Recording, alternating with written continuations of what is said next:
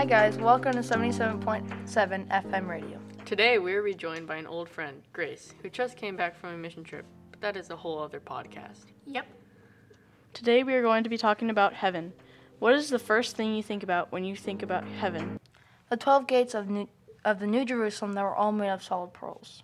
Nick? The golden streets that are transparent like glass. Grace?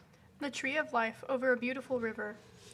There will be angels like the grains of sand covering the beach. How do we know these things?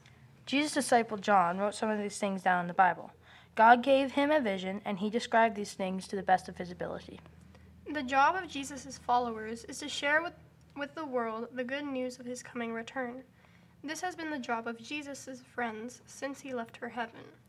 So does the Bible say when Jesus will return? No, the Bible does not give a specific date when Jesus will return. It says it in Matthew 24:36. Could someone read that? But of that day and hour no one knows, not even the angels of heaven, but my Father only. When we all finish the job of giving every person a chance to choose Jesus, he will be able to come back and put an end to the war force. Wow, so how many people know about the gospel so far? According to Google and Wikipedia,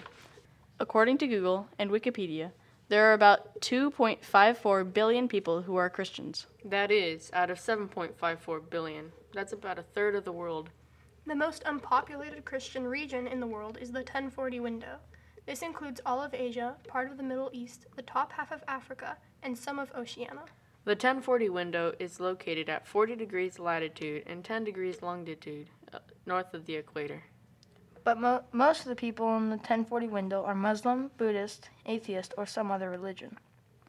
There are over 6,196 unreached people groups within the window.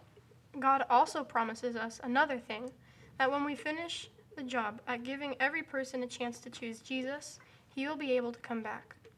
And when he comes back, he will put an end to this war. Forever. That's some great news. Yeah, but how can we know we are going to heaven? We know that we are going to heaven because if we trust and believe in God, we have the ability to go to heaven. It is up to us to make the decision of whether we want to obey God and to do what is right.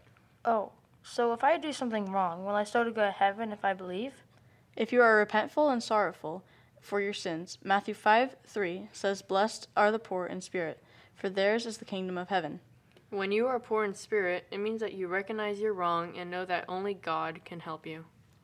What do you want to do in heaven? I like to swim like a fish and breathe underwater. Jump really, really far. Wow, that's cool. I would like to own a tree mansion. Definitely traveling to all the planets. Well, let me check the time. Oh, we're a little late. Well, that's all the time we have for today. Thanks for listening to 77.7 FM radio. Bye.